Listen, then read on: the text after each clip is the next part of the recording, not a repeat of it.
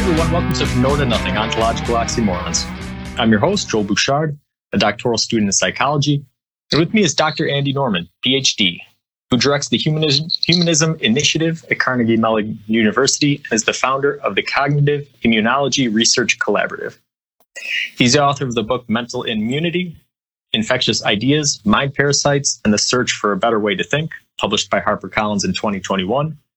And as a public philosopher, Andy's writing has also appeared in national publications such as Scientific American, Skeptic, The Humanist, Free Inquiry, and Psychology Today, where he's a regular contributor. All right, Dr. Norman, thanks for joining us. Welcome to the show. Thank you, Joel. I read Psychology Today religiously. I've read a few articles by you. I appreciate your work. I appreciate you joining us.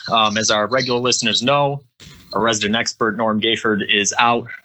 So sticking with our pattern of only having people with the name Norman for guests, we'll press on.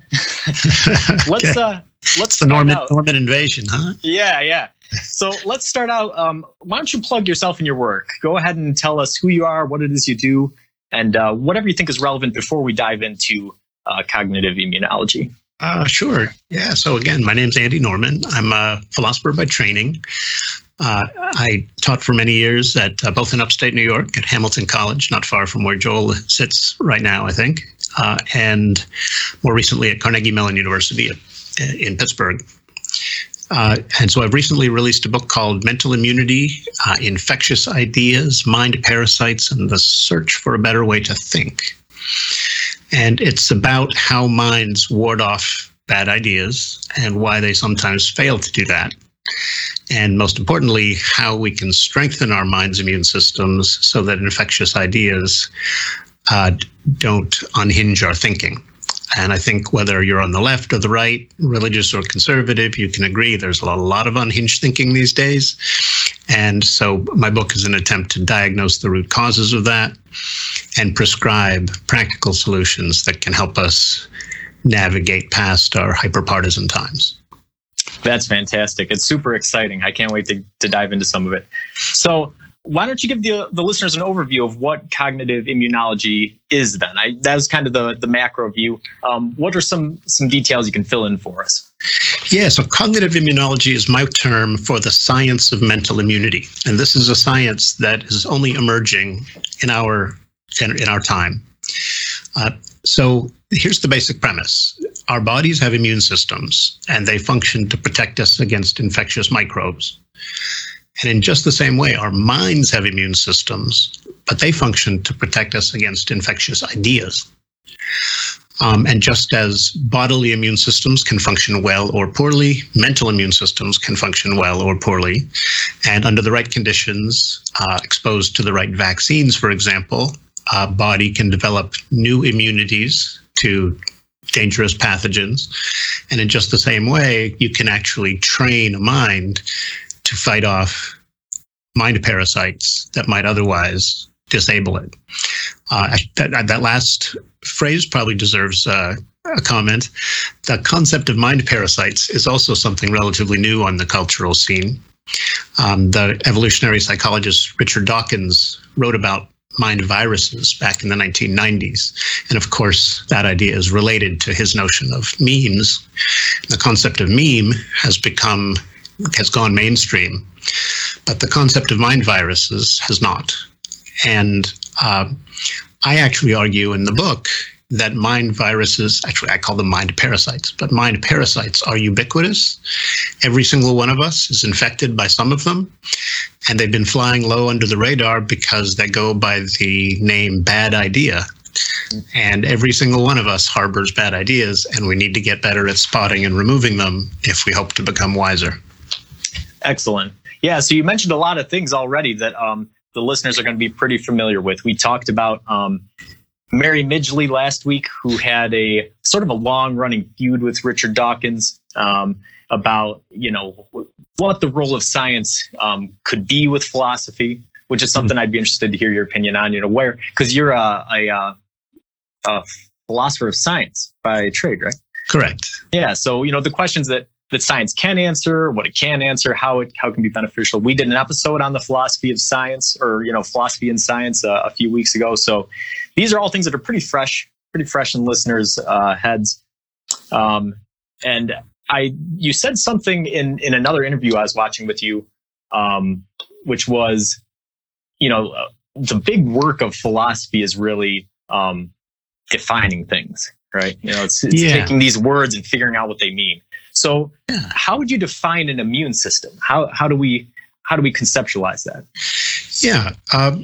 So actually, the way to define it is on analogy with the way biologists define biological immune systems. So it turns out the body's immune system is enormously complex, and it actually comprises several quite different subsystems. And so the way biologists define it is as just a body's wherewithal for fighting off dangerous parasites and such. So there are T cells, there are B cells, there are white blood cells, there are phagocytes and macrophages. There are many different subsystems that contribute to our bodily immune health. And so I'm going to define a mind's immune system similarly by saying that a mind's wherewithal for spotting and removing bad ideas constitutes its immune system. Now, that definition doesn't make it a spatially contiguous chunk of matter. But that shouldn't disqualify us from recognizing it as real and important, because lots of things in this world aren't just discrete chunks of matter, and yet they're still quite important. Think about languages and norms and values and right, all of these numbers, all of these things exist in some way, and they're very important to understand them, even though they're not easily reducible to in materialistic terms, right? Right, exactly. So all of our regular listeners, this is old hat to them, because the most common complaint we get about the show is you guys never get anywhere, because we take a subject and we start driving down. What you realize is that trying to identify, trying to describe a word or describe a concept, oftentimes it comes down to trying to triangulate the truth, really. You're trying to say, okay, well, what do these words mean? What do these concepts mean? And what are we trying to express through sort of the crude means of language that's going on? And it sounds like immunity is sort of a similar thing. Yeah, let me offer a thought here too that might help. And this is something I try to do in the book. Most people in this world are what I call implementers. They want to get stuff done. And we philosophers are what my wife calls flaming clarifiers, which means sometimes that means we're so busy clarifying that we never get anything done. Right. Yeah. But there's a role in this world for clarifiers and for clarifying. And here's why. If we don't sharpen our concepts, a lot of times we just spin our wheels or we waste a ton of effort.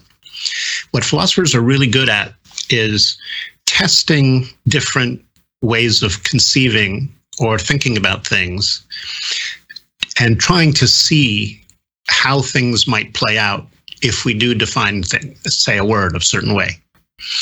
So philosophy is actually the incubator of the sciences. Every branch of the sciences was once belonged to philosophy, until a philosopher came along and said, hey, well, let's look at it this way and define a couple of key concepts this way.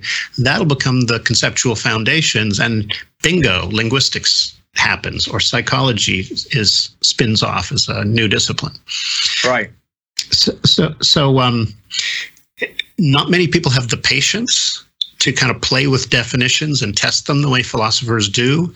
But in our time, many people fail to appreciate how important that work can be for our long-term collective prospects. We actually have to invest time and effort in clarifying key concepts if we hope to progress as a species. Yeah. Yeah, because philosophy is kind of the foundation of these sciences. So if you get the foundation wrong, you're not going to be able to build anything on it very well. Exactly.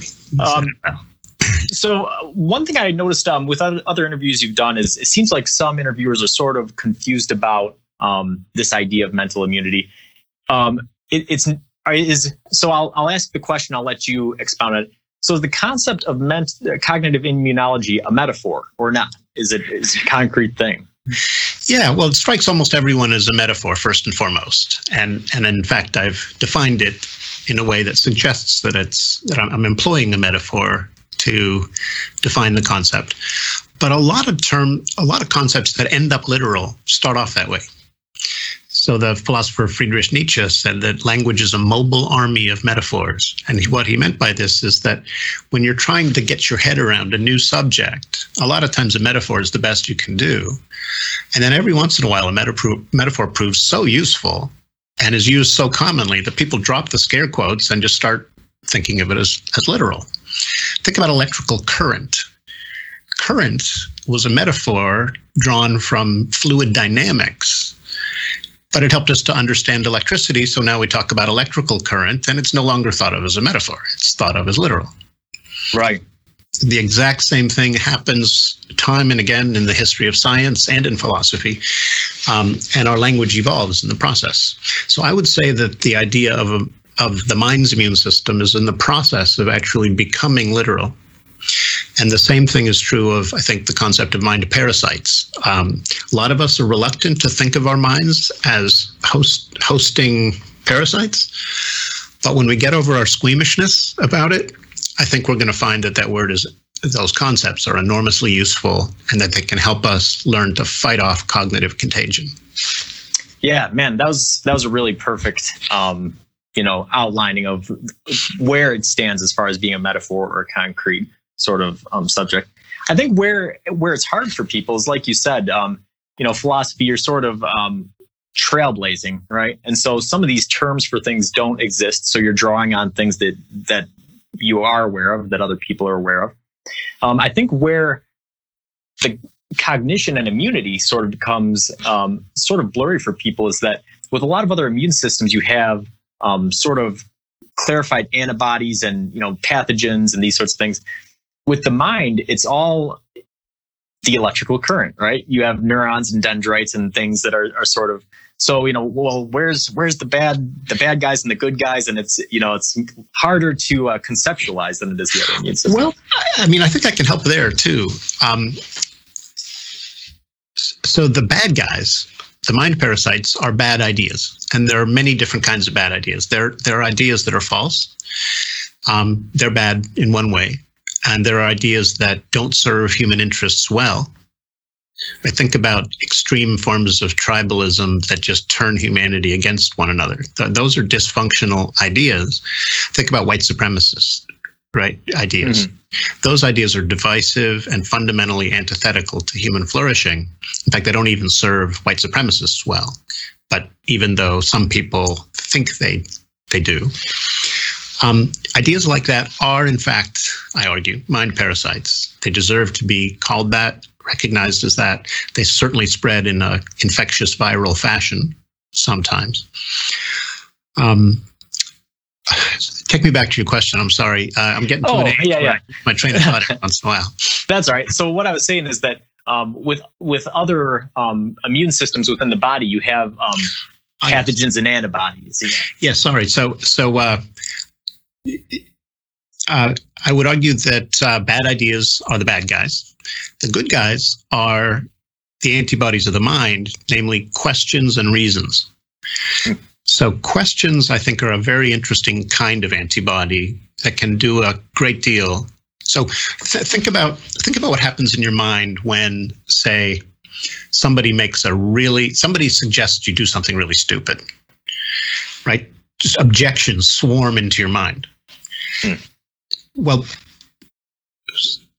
a Russian zoologist discovered the body's antibodies when he examined white blood cells rushing to the scene of an injury in a starfish larva and swarming around the thorn that he had jabbed it with and trying to consume it. The exact same thing happens in our minds when a really stupid idea or a really dangerous idea or a really threatening piece of information enters. Questions and challenges and objections swarm to the scene and try to neutralize the information that appears to be threatening. You can watch this playing out in the same way that Metchnikov watched it play out on a microscope slide, just by paying attention to what happens in your mind when you experience challenging new information. So I think we can actually add substance to the idea of the battle between the good guys and the bad guys, and learn to think more clearly about it. And in the same way that we had to think more clearly about, say, influenza or smallpox in order to control the flu and eradicate smallpox, in the exact same way, we have to think more clearly and more concretely about bad ideas and the challenges and questions and reasons that we can bring to bear to fight them off. We have to understand how the process of testing ideas and weeding out the bad ones works, so that our mental immune systems can get stronger and better at what they're supposed to be doing. Gotcha. So in the case of influenza, before we had microscopes or anything, you could still tell somebody was sick. They were presenting symptoms, and you could find ways to ameliorate it. So in this case, if we don't have the things to look at it, you can still say, okay, well, when a bad idea comes, you have the questions, the antibodies that swarm.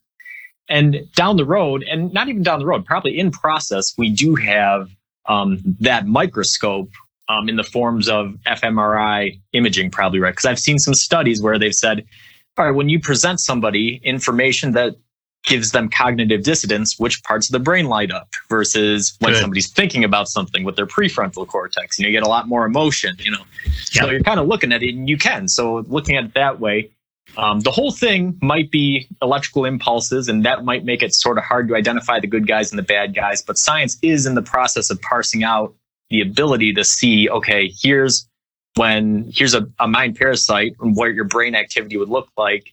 And here is somebody actually examining a concept and putting forth the mental effort to see if it's true or not.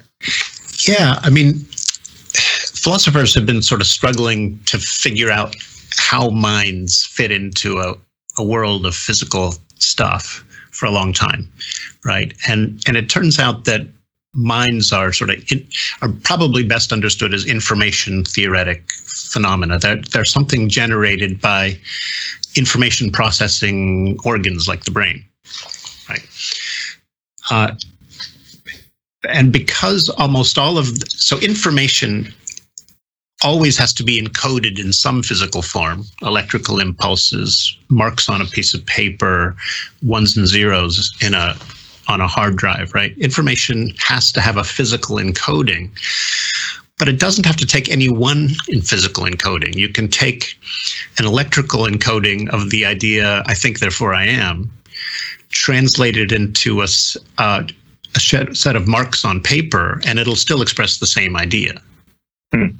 Right? So there's something in which the written words, I think, therefore I am, and the electronic coding of I think, therefore I am, there's something they have in common. They're both an encoding of something, the same thing, and that's what makes them.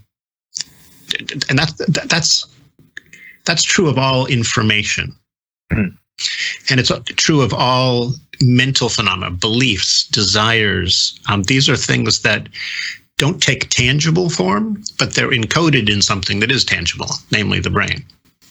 Right.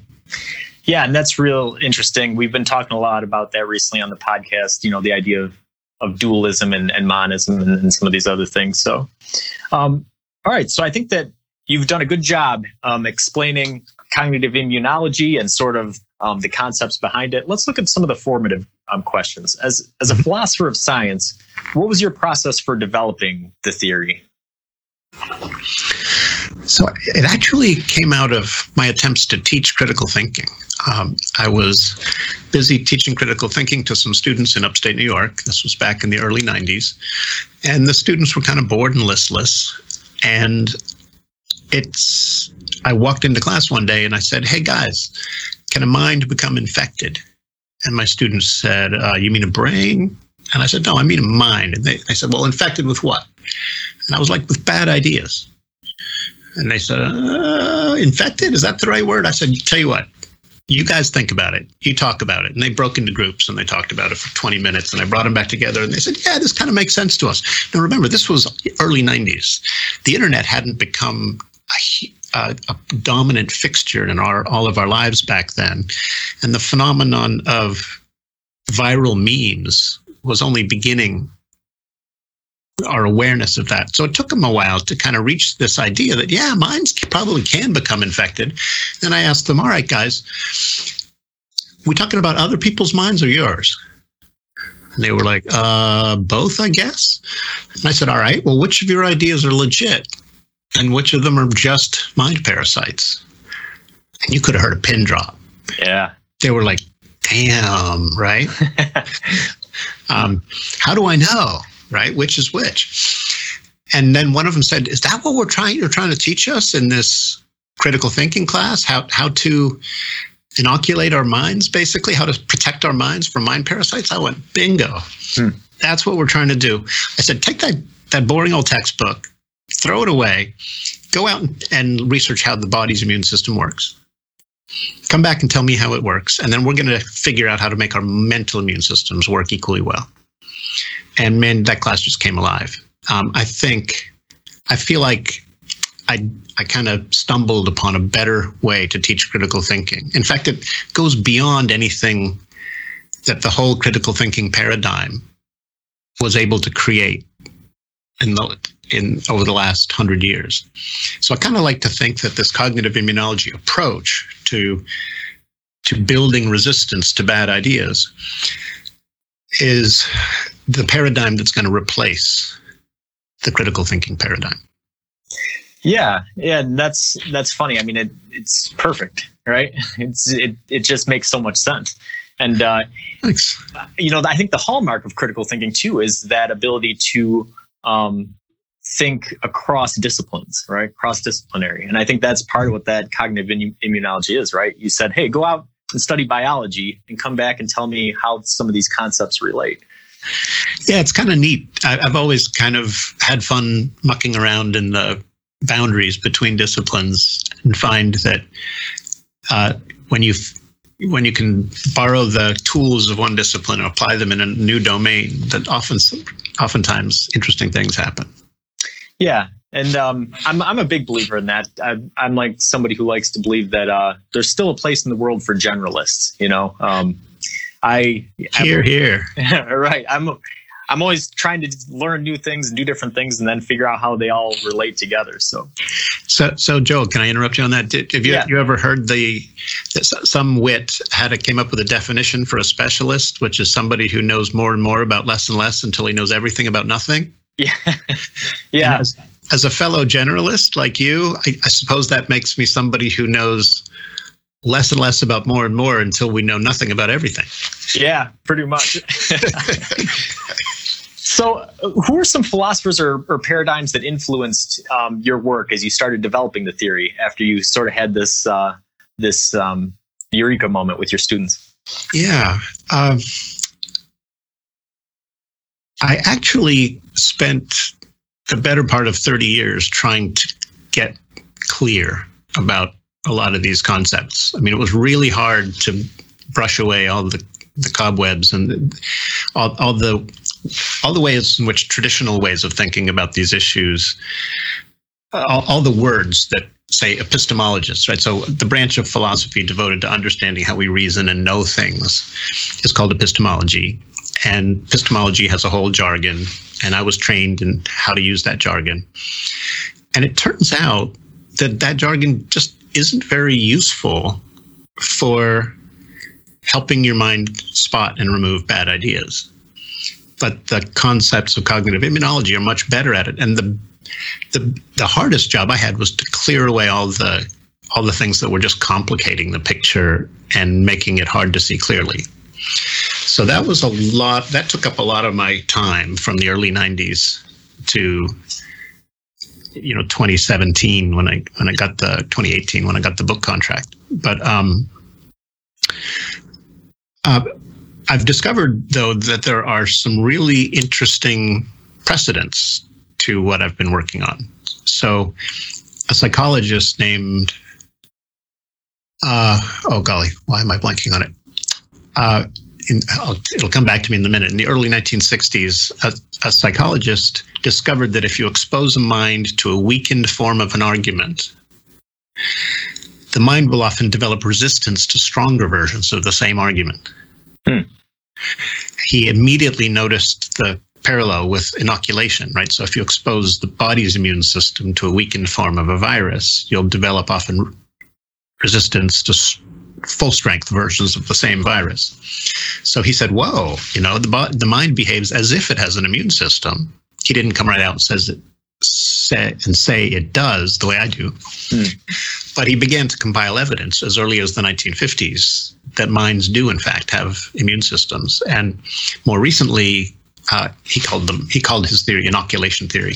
And more recently, inoculation theorists have been working out how we can inoculate minds against conspiracy thinking, for example, or how you inoculate minds against science denial or climate denial.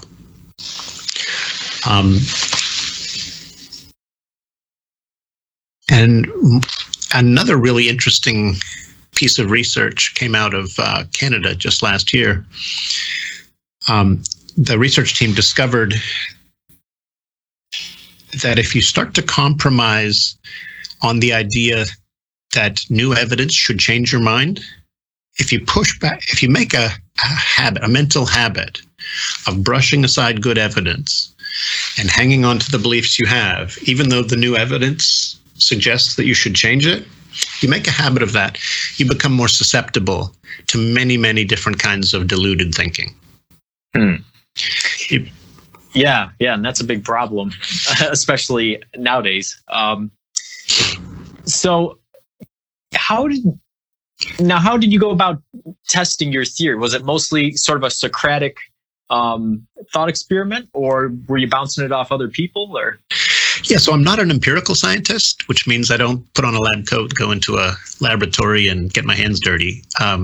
We philosophers do thought experiments where we test ideas against other ideas. We test ideas against the evidence that other people gather. And we test ideas in conversation by bouncing them off people who view things differently and who challenge us to rethink them. So my method, which is pretty consistent with how philosophers do business historically, is to take an idea I find interesting, polish it up a little bit, and share it with friends or share it with people who I know don't agree and see what they have to say. And then try to see whether the idea withstands criticism, whether it withstands scrutiny. And as long as it continues to do so, I keep polishing it up and refining it. Often the idea needs modification or needs clarification or needs to be refined or limited in a certain way. So for a lot of times when you throw out a generalization or a rough and ready idea, it turns out it's easy to come up with a counterexample or easy to come up with an objection. You can either throw out the whole idea and say, oh, well, that idea was bunk. Or you could say, all right, there's something wrong with it. Maybe if I scale it back in the following way or word it more carefully in this way, maybe it could withstand that objection. And then you try again. Right. So this is how philosophers test ideas. And even the thought experiments where the idea seems to fail tell us something valuable, right? Because you learn when ideas don't withstand scrutiny, that's worth remembering. Yeah. And again, this is very important work for what's going on today because, there's a lot of fear of failure, and there's a lot of, again, empirical experiments that bear out the fact that, people want to establish opinions very quickly, and they want to stand by those opinions in the face of, bad evidence and things. So, it's good to get back to that idea of, hey, listen, designing these sorts of things it's a work in progress. You can't expect somebody to have the entire thing figured out from the beginning, right? That's right. And of course, as a psychologist, you're probably come across the concept of fixed mindsets versus growth mindsets. So there's some really fascinating empirical work that suggests that people who don't put a lot of stock in having it all figured out, but who instead go into often discouraging situations, ready to say, "Oh well, I failed, but you know what? I'll try again. I'm growing. I've learned even from my mistakes." If you bring that attitude to everything you do, you keep learning, and you learn much more rapidly than if you bring what she calls a fixed mindset to the table, where you basically experience setbacks as a indictment of your ability, and shrink from the task of dusting yourself off and trying again. So people with a fixed mentality tend not to adjust to the reality, to new information, and they end up poorly adjusted people. People who bring a growth mindset to the table and who are constantly changing their minds and adjusting their mindset and letting go of their cherished convictions, they turn out to be better adjusted. Right. Yeah, a good example is like the Wright brothers, right? If they had a fixed mindset, they crash their first airplane, they say, "Well, it didn't work, we'll go back to bicycles," right? But, Perfect example. Yeah, it might be expensive, and it might cause you a couple bumps and bruises in the process, but eventually you get a plane in the air, and then 60 years later you get a man on the moon. So that's why it's important to stick with things and not to pretend you always have the answers, right? Wherever you're always searching. You're trying to develop theories and test them and things, and that's an important part of the entire process. It isn't just the end goal; it's everything in between as well. It is, and it can be hard though. It takes some work to train your mind to experience setbacks as growth opportunities rather than as identity defining. Right? That can be hard. And I mean, especially if life has been difficult, life has thrown you some really tough challenges lately. The more we experience setbacks, the more fragile our identities, our sense of self becomes, and the more tempted we are to hitch our identities to the next success. But every time you do that, though, it gets harder to learn from failure. Right. And that almost, I don't know if that falls into the definition of being a mind parasite, but it almost kind of is that way, right? Because all of a sudden you start to tell yourselves, well, maybe I'm just not good at math, or maybe I can't learn a new language, or I can't do these things, right? Well, that's a wonderful example. So if you start saying, well, I'm just no good at math, that is a mind parasite because it'll prevent you from learning. But if you also enter the thing saying, oh, I've already got everything in math figured out, right? So lack of humility, too much humility can undermine learning and growth, but too little of it can also do that. Yeah. So last formative question. Can you describe some of the responses you've received to cognitive immunology? Whether good or bad, at the beginning or towards the end, what have other philosophers or scientists or people had to say about it? I've definitely heard from a lot of. So I was fortunate enough to present my ideas on the Joe Rogan Experience on the day my book launched, and I've heard from many, many people who really liked that podcast and who want to help with the task of developing this science and begin applying it to, ending the epidemics of unreason that are so damaging to our world. So that's why I founded this Cognitive Immunology Research Collaborative. I call it CIRSE. It's basic. I think that cognitive immunology could transform the human condition every bit as profoundly as the original immunology transformed the human condition. I mean, immunology has taught us things that have saved hundreds of millions of human lives over the last 2 centuries. And I think learning how to control cognitive contagion, to prevent cognitive contagion, could save a comparable number of lives and do an enormous amount to promote human well-being. Now, I haven't had many opportunities to share these ideas with other scientists yet, so I'm eager to hear back from them. I've shared them with a few dozen, and some of them have joined the CIRCE board. Others have expressed great enthusiasm for it, but the ideas have not yet been raked over the coals in academic journals. Right. I'm sure it's coming. Yeah. And that's a hard thing to weather, right? Because anytime you're sort of presenting a new idea, there's going to be some people that think you're a quack or this or the other thing because it's new, Exactly. And so, as a philosopher, you're trusting that you've gone through your process of examining the idea and that it is something legitimate and that, other people will take it from there and run with it. Let's talk about some. Philosophers Philosophers can be really hard on each other's ideas. Yeah. One of the things you develop in the philosophy world is thick skin. Right. It's not as though,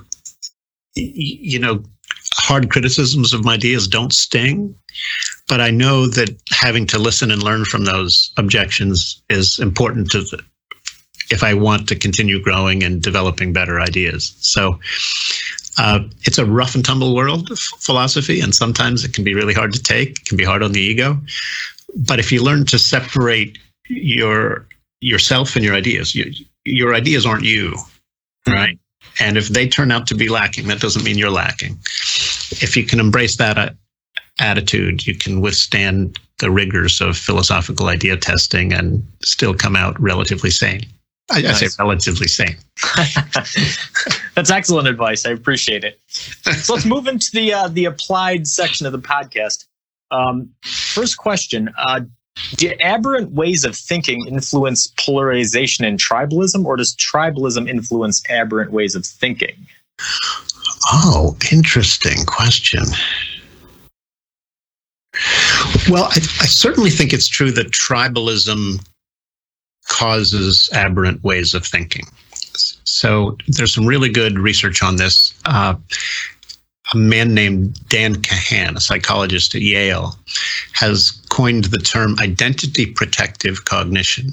And the idea is that we evolved in small tribes, and these tribes had to maintain a kind of solidarity to remain viable. And so groupthink, or something like it, became almost evolutionarily a tendency to groupthink is kind of ingrained in us, which doesn't mean you can't overcome it if you manage your cognitive affairs appropriately. But our thinking is deeply tribal by nature. It's very easy to slip into tribal modes of thinking. But we know this now, that when your sense that you have to do battle for your ideas governs the way you think, you lose the ability to think clearly and fairly. If you become a culture warrior and try to just use reasons as weapons to defeat other people's views and to defend your own views, you will lose the ability to think clearly. Or to put it differently, your mind's immune system will become compromised. Gotcha. Yeah, there's very famous psychology experiments along these lines where, they'd have, a dozen people who were all in on the experiment, one person who wasn't. They'd pass around cards with lines drawn on them. Hey, which one of these lines, are these lines shorter or the same length? Oh, they're the same length. By the time you get to the last person, they say, oh yeah, they're all the same length when they're actually half as long or something. So the power of other people's opinions on your thinking is very tangible. Yeah, and if I remember right, so I forget the name of the person who conducted the study you mentioned, but it's a very vivid example of how other people's opinions can actually affect not just the kind of things you say, but also the way you see things. I believe they interviewed some of the test subjects who actually said that, after the fourth complicit actor said, yeah, those lines are all the same length, I actually started to see it that way. Yeah. So other people's false testimony can actually warp the way you see things. I mean, that's weird, right? Yeah, it's almost like the shaping of the mind parasite, right? You think about how real viruses and parasites work. They disguise themselves as part of the body. It's sort of the same thing. You think, okay, well, all these people that I trust are saying that it's okay, so it must be okay. And it slips past your immune system. That's actually nicely put. I do think that many of the most difficult to eradicate mind viruses mimic good ideas so that they can get past the mind's defenses and sink roots into our minds. So if a word has two meanings, sometimes the innocent interpretation of the word, that the idea will sneak past the mind's defenses on the innocent interpretation of the word. But if it becomes useful to substitute in the other definition of the word, and you can turn that idea into a cudgel or into into something else, that idea will often poison your thinking, even though it snuck past the mind's defenses on the other understanding of the relevant concept. So you can see that it's very similar to biological mimicry, right? Right. Yeah, exactly. So do you think that is basically how conspiracy theories develop, or is there more at work? I do think conspiracy theories are a really interesting kind of class of mind parasites. They're seductive, right? They give the conspiracy theorist the sense that they're in on some big secret, that they're somehow more enlightened than the vast unwashed of the rest of humanity. They also give you a sense of control. So if it feels as though the U.S. government has become unresponsive to your needs as an ordinary American citizen, and you're just plain frustrated, and you feel as though nobody in Washington is listening to you, and then somebody comes along and says, yeah, the government is run by a group of Satan-worshipping pedophiles out of the basement of a pizza shop. Most of us with well-functioning mental immune systems say nonsense, right? Right.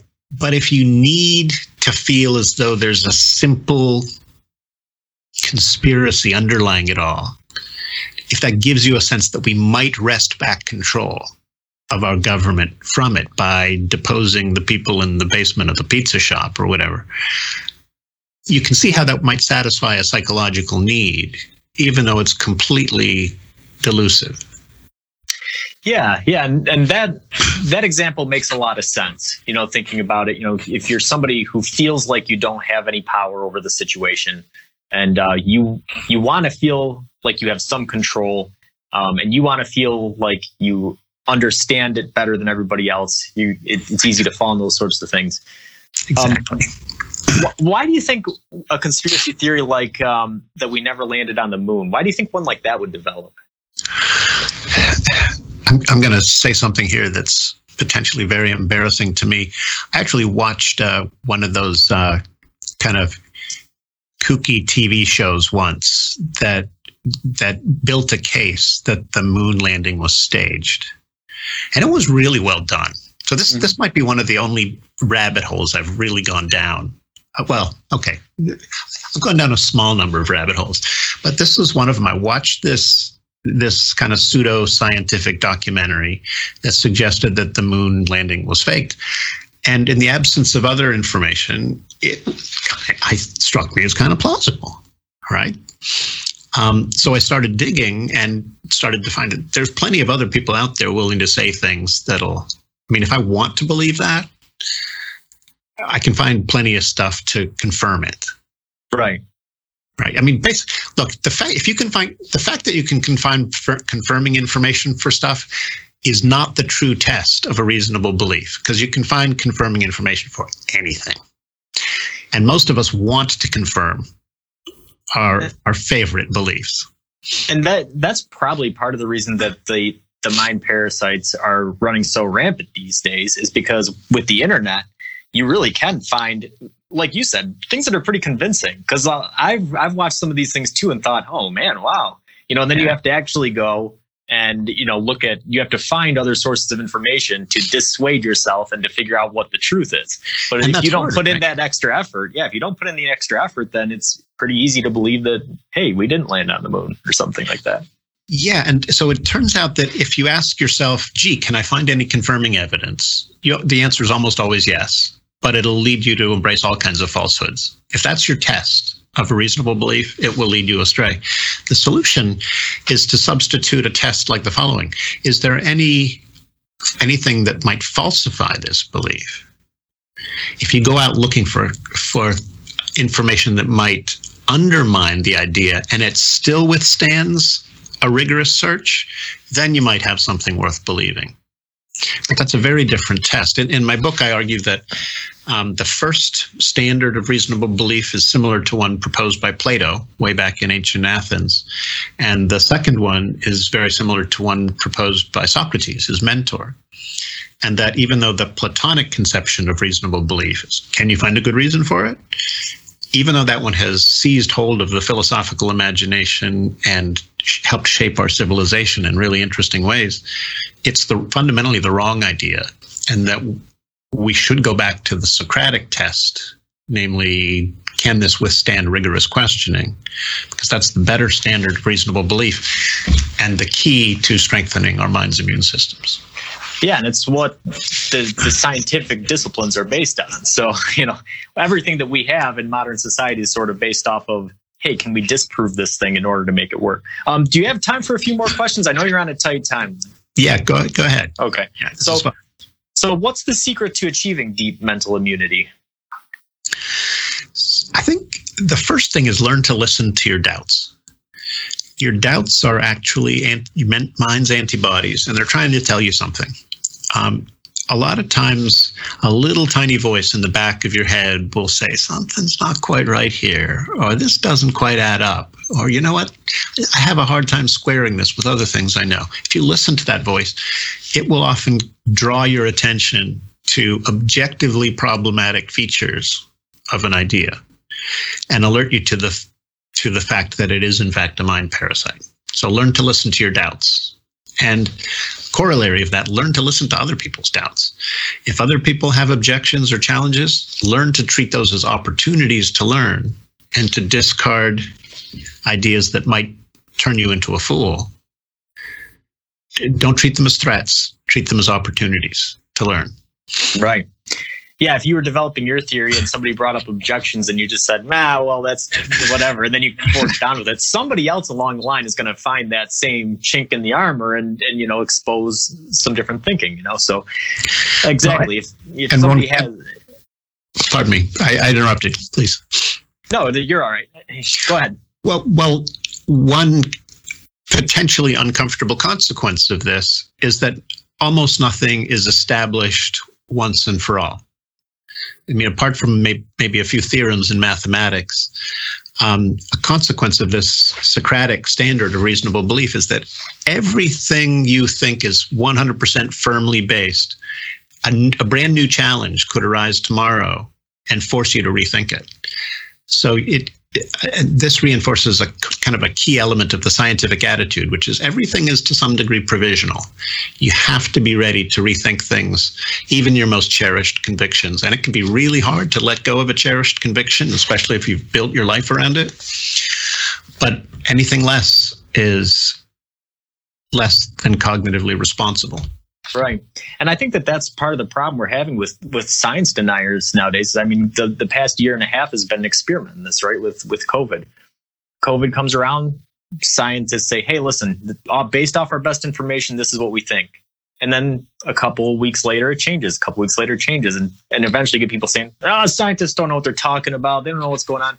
Well, no, in light of new information, they're refining their advice, So it is an important thing to look at. The doubts, and like you said, science isn't in the business of proving things so much as disproving things. It's all in flux. You're triangulating the truth, is what we like to call it, right?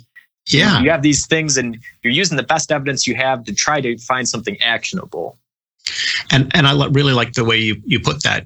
It's really important that you understand that science is a fallible but self-correcting enterprise. And as it self-corrects, and if you get a lot of scientific eyeballs on a problem, you're essentially crowdsourcing the testing of that idea. And that can be enormously powerful. That's one of the things that makes science really special.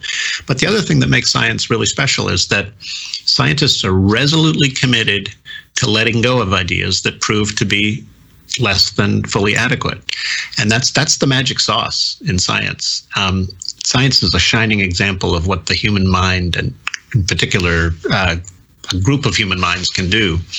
And if we apply that same ethos to politics and ethics and religion, I think our species could go very, very far. Nice. So when we identify we have compromised mental immune systems, how do we best go about rectifying it? Is it mostly sort of that listening to our doubts and following sort of a Socratic method, or do you have any other tips to go along with that? Yeah, let me come up with one or two more.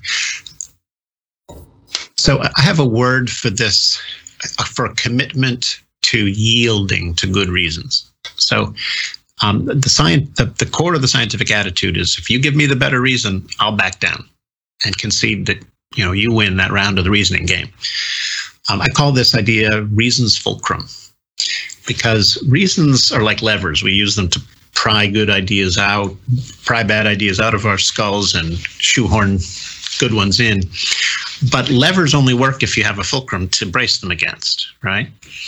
And reasons can't work to change minds if those minds aren't committed to yielding to good ones. So when we begin to compromise our commitment to this norm, reason's fulcrum, that's the moment our minds start to become unhinged.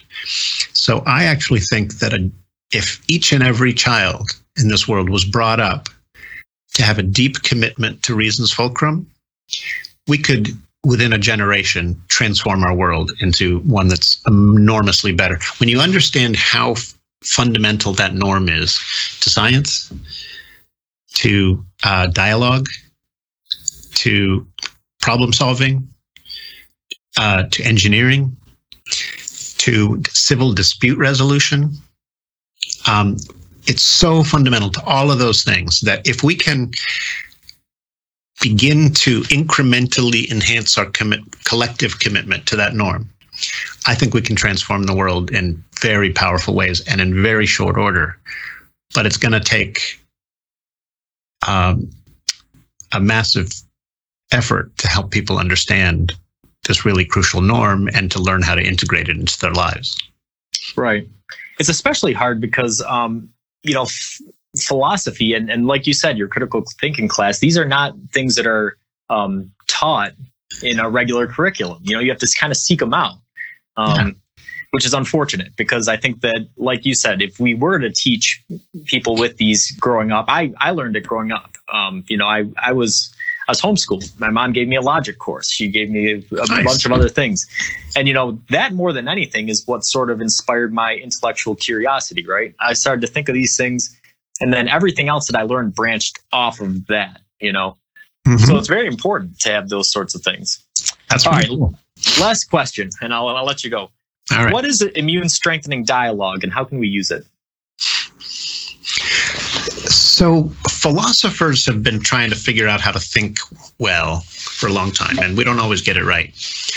But we realized early on, and by we I mean the ancient Greek philosophers, realized early on that if you get together with a bunch of friends and you challenge each other's ideas gently in an affirming, friendly way, and engage together in the process of I call it collaborative idea testing, or basically cooperative idea testing. Now, notice that the idea of cooperative idea testing encompasses both cooperation and a bit of competition. So if I float an idea and you say, Andy, I'm not so sure about that, and start poking holes at it, there's an element of competition there.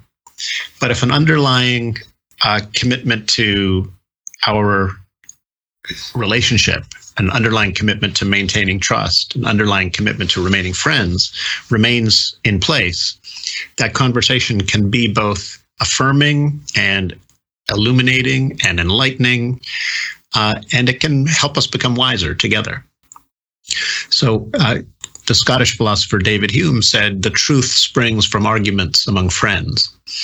And in that formulation, he captured an ancient bit of philosophical wisdom, namely is that we have to spend time in friendly but also a little bit competitive conversation without taking it personally when our ideas get shot down. In fact, when somebody shoots your idea down, bite back the effort the impulse to fault the guy and say, thanks for setting me straight on that. I'm glad you brought that to my attention before I really embarrassed myself by putting that idea out there with non-friends. Right. Yeah, because like you said, we all have mind parasites. We all have aberrant ways of thinking, and when those things are brought to light, the attitude shouldn't be anger. It should really be gratitude. Hey, there thanks you go. for pointing that out to me. That's right. Exactly. All right. Once again, thanks for coming on the show. I really appreciate it. This has been a great discussion. Do you want to plug your book again before we sign off? Yeah, thanks, Joel. Yeah, it's been a pleasure for me as well. I'll give your viewers here a look at it. It's called Mental Immunity, Infectious Ideas, Mind Parasites, and the Search for a Better Way to Think. You can find it out there on Amazon, Barnes & Noble, bookstores everywhere, and I hope you'll check it out and help me change the world. All right. Dr. Andy Norman, thanks for being on the show. And until next time, keep pondering.